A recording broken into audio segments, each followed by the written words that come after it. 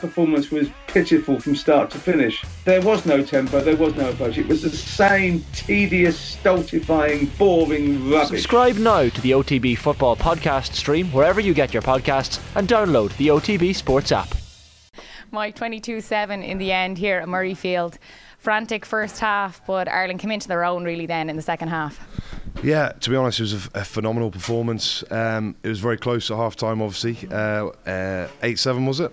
I think I'm correct. Yeah. Sorry, I must apologise from the outset. I accidentally bumped into Rory Best at the game, and I was watching the first and second half with him, and he likes a couple of pints. So we've had a great day, but it's been fantastic, and tense first half, and to lose that many players with injury and just shows the kind of resilience and belief in the team and embracing that mindset of being number one. I don't think a lot of teams would have dealt with that number of injuries to kind of key players. I think by the end of the game, 5 kind of pretty big injuries. Fingers crossed, Gary Ringrose, I think around the 60th minute getting that injury. Fingers crossed he's all right. Reports are that he's doing well, so that's great to hear. But if I'm being honest, I don't think Ireland perhaps were even at their best. But they just made it happen. And when you've got all those kind of factors coming in, and Cian Healy scrummaging at hooker. I remember sitting next to Rory in the first half or second half talking about it and saying, probably it's best to go to uncontested because Cian's never really scrummaged at hooker, but boy, he was, with that break foot out, he was phenomenal. Won us a number of penalties. I mean, imagine coming up against that front row with Cian Healy at hooker. It's scary, it's daunting. But yeah, I was saying to you before, I just think really we're embracing being number one, and it's great to see. It feels like kind of, I don't want to get ahead of ourselves, but leading into the World Cup, we've been here before, but the work they've been doing with Gary Keegan, I really feel that they're embracing being number one. They're happy to be number one, and they're playing like they are number one, and they just found a way today without being probably at their best. They really did find a way. And you, in your day, you're saying that Rory Best was a bit of a bad influence. Oh no, not back in the day, but he was definitely a bad influence on me today. Watching that first and second half, probably couldn't have bumped into anyone worse. But Bestie was really impressed, and especially Josh van der Fleer thrown into the line out, did an absolutely incredible job, and so many people put their hand up. Mac Hansen, I thought, had a cracking game. That take he took for the Jack Conan try on I think it was the 60th minute. We saw last year what he can do off the kickoff when he won the ball back against France. But Mac Hansen, he's been phenomenal. That try just before half time. We said it was close, but just Ireland just don't panic. There's that belief there. Stick to the structures, stick to the systems, and they'll find a way. And they're playing against a really good Scotland side at Murrayfield, and they edged away in that second half without being at their best, which I think is really exciting going forward. Obviously a number of injuries, but it's all teed up for St Patrick's Day next week against England. Yeah, it's very exciting. We'll go back to the first half, and just that pressure that Scotland put on. Like in that first half, it was difficult for Ireland.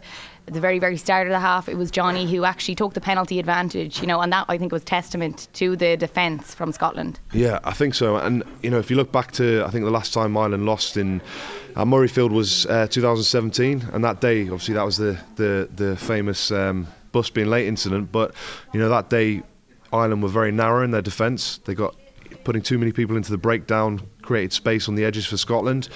But today, throughout the game, I think to only concede one try against Scotland, Ireland are the best team in the Six Nations. This Six Nations line breaks and metres gained, and coming up against Scotland, who are the second best team.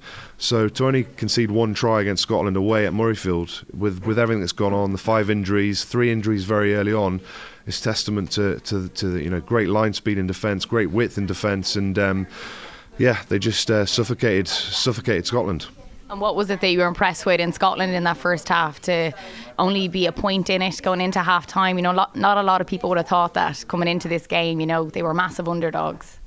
Yeah, well, I've been impressed with Scotland, the whole Six Nations. They've been phenomenal. You saw the score yesterday, France versus England, and Scotland away to France the week before pushed them all the way, and arguably could have come away with the win after going down pretty heavily in those opening kind of 20 minutes when Gilchrist got sent off. But look, we can't underestimate Scotland are a very, very, very good side, and that's just testament to how easy we found it. The scoreline's pretty comfortable, and as I said, I don't think Ireland were at their best, but that's again testament to to how good a place we're in at the moment. And look, it's all very positive leading into the World Cup, and look, hopefully it will continue. At half-time, Andy spoke about what it was like in the dressing room. He just spoke to us, there at the post-match interviews, and how frantic it was. You know, there was no Caelan Doris, Dan Sheehan had gone off, Ian Henderson had gone off, and you know, it was just sort of a panic moment to know, what are we going to do here? Johnny was even laughing, speaking about it. But they love these challenges. It's like they rise to these challenges and they come out the other end. Yeah, well, look, I was reading an article before. You know, Stuart Lancaster at Leinster talks about it kind of embracing the chaos, being comfortable, being uncomfortable.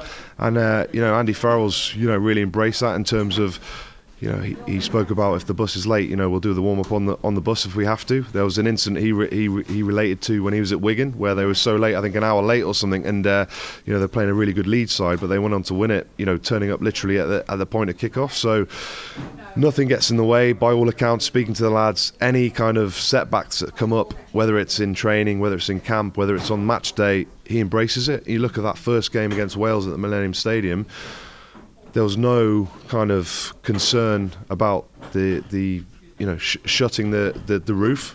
He was fully for shutting the roof. There was no argument. He was like, shut the roof, that's fine. And you know, anything that comes up, I think he just embraces, and that kind of confidence or that belief. It's not an arrogance. He's a very humble guy, but I think that kind of belief and mindset, it's that ripple effect. The work they're doing with that Gary Keegan's obviously paying dividends, and you know, mentally and physically, they're just in a very, really, really good place. And the strength and depth, I mean, that is just incredible. I remember Jack Conan scored that try on the 60th minute, and I was looking down and Robbie Henshaw's warming up. And you look at the guys that come back today. Tadhg Furlong hasn't played, I think, since November or December with a calf injury. How easy he made it look to come back. That's very difficult to do, especially for a front five forward to come back in and have that sort of impact, not being match fit. Jameson Gibson-Park back on the bench, Conor Murray doing fantastic, and great to see Robbie back again as well, and Johnny Sexton was back in there. And you know, we're only, if you look at who we're missing, it's only really, I suppose, Finlay Bealham, David Kilcoyne and Tadhg Burns. So it's just that strength and depth where we struggle in the past. Every position you look at is it's pretty incredible. You know, for me, having retired in 2017, I think, you know, Jamie Heaslip retires. Who's going to replace Jamie Heaslip? Caelan Doris, Max Deegan. You know, the list is just endless. Jack Conan, same at number 7. Sean O'Brien returns. Jack van der Fleer, World Player of the Year. Rob Kearney retires. Hugo Keenan comes in. Jordan Lama. It's just scary. The conveyor belt of talent and depth we've built up, the mindset we're building up, and look, it's all looking very positive, leading into the final game and towards the World Cup. Yeah, on the brink of a Grand Slam against England in the Aviva, something that has never been done before at home in Dublin. You know, it's a massive occasion, but there is these injury concerns. I think Gary Ringrose in particular coming off on the stretcher. Really not nice scenes to see that. It's never nice to lose players, but in particular in that way. Yeah, exactly. It was nasty. I think he caught Blair Kinghorn's hip, and it did look nasty. But by all accounts, he's up and about, and you know, great to hear that. Gary, unlucky last week in Italy. I think his family travelled over to see his 50th cap, and he pulled out with the calf strain. So, but look, what we've seen is, we mentioned it there before, that strength and depth. You know, there are going to be some injuries. When you go to a World Cup, there's going to be 3 or 4 people missing, and we saw that in 2015. We saw that in 2019. The fact we've got to this stage, not losing a game, playing incredible rugby. Look at Finlay Bealham, not involved today, injured, but you know, he's stepped up. He's performed. Hopefully Ireland win the Grand Slam next week, and you know, Finlay Bealham probably won't be on the pitch receiving the kind of the accolades, but he's had a phenomenal kind of performance, and you know, really that strength and depth really is what excites me. That yes, we've picked up injuries today, a number 4 or 5, but we've got a few coming back. Some people won't feature, but the confidence we've got within this squad, 2, 3, some positions even 4 quality players who can step in and do the same job. Mm-hmm. Andy has spoke about that time and time again, about having that happy environment, that the players that are on the fringes or, you know, are there around the squad, that, you know, they're pulling for the whole team. And I often wondered, how do you keep that happy environment? You know, players that are there want to start. I'm sure from experience, you know, being in the Ireland team, like, there's times where there's such disappointment, you want to be out there and you're not. But it feels like he has this team like pulling for each other, like whoever's out there is the person to be out there and you be ready to come in. How do you get that environment? I think because of what, I suppose what Andy Farrell, well, first of all, the foundations that Joe Schmidt's left behind, incredible coach, let's not forget the incredible things he created for Ireland. The foundations were there, but Andy Farrell, he's taken it on. And it took a while to take it on because we were thinking, when he first came in, we weren't scoring the tries. It wasn't happening, but it takes time. And look where we are now. It's really exciting. I think Paul O'Connell coming into the coaching ticket has been massive as well. People kind of maybe don't think about how much of an impact that's been, but his attention to detail, his clarity around kind of the set piece and brought that kind of nastiness, that edge, that aggressive dynamic breakdown where we're getting the quick rucks. I'd say that's down to Paulie, and that's great. But Andy Farrell, he's been there, he's done it, he's achieved the highest accolades. He's tough as they come, and the players know that, they respect that, they listen to him when he speaks. People just want to follow him into the trenches. Having Johnny Sexton out there today, having him back in action, I think it was crucial, just his leadership that he brings, and that he's level Ronan O'Gara now on the top point scorers of the Six Nations. With his 7 points today, he'll have to look to the game. Level, is it? It's level at the minute, yeah. He said that Ronan O'Gara is going to want to retire him now after this game.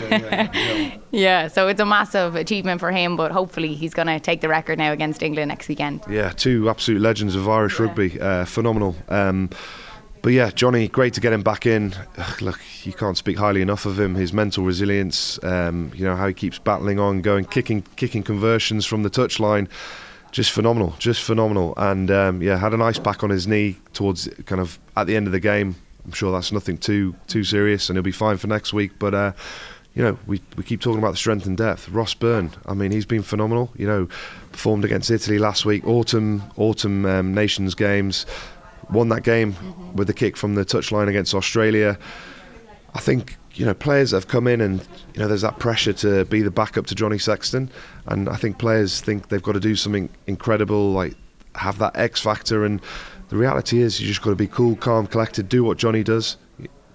Kick the corners, take the pressure off, put them in the right areas of the field, be an influence. And I've played with Ross Byrne a long time ago, obviously, but even back then, he does have that coolness, that calmness, and that kind of ripple effect into the rest of the team that gives everyone else confidence.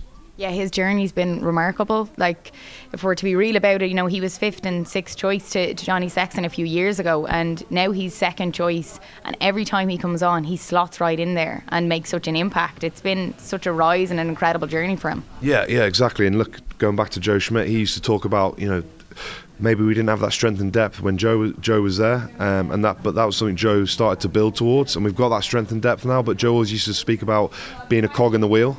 When you get your opportunity through injury or whatever it is, when you come in, you've got to slot in, and that's what Ross Byrne does. He doesn't kind of look to come in and do anything absolutely flash. He's just, he is just cool, calm, collected. I saw him come on a few weeks back when Leinster played Ospreys away, and Leinster was struggling, and Ross Byrne came on, completely steered the ship, controlled the ship, kicked the corners, put them in the right areas of the field, and like I said, he is like he's not Johnny, but he's like Johnny, and it's great to see him step up. And I think he's deserved it. That kind of resilience. He's had setbacks. He's kept fighting. He's kept working hard, and it's brilliant to see him back.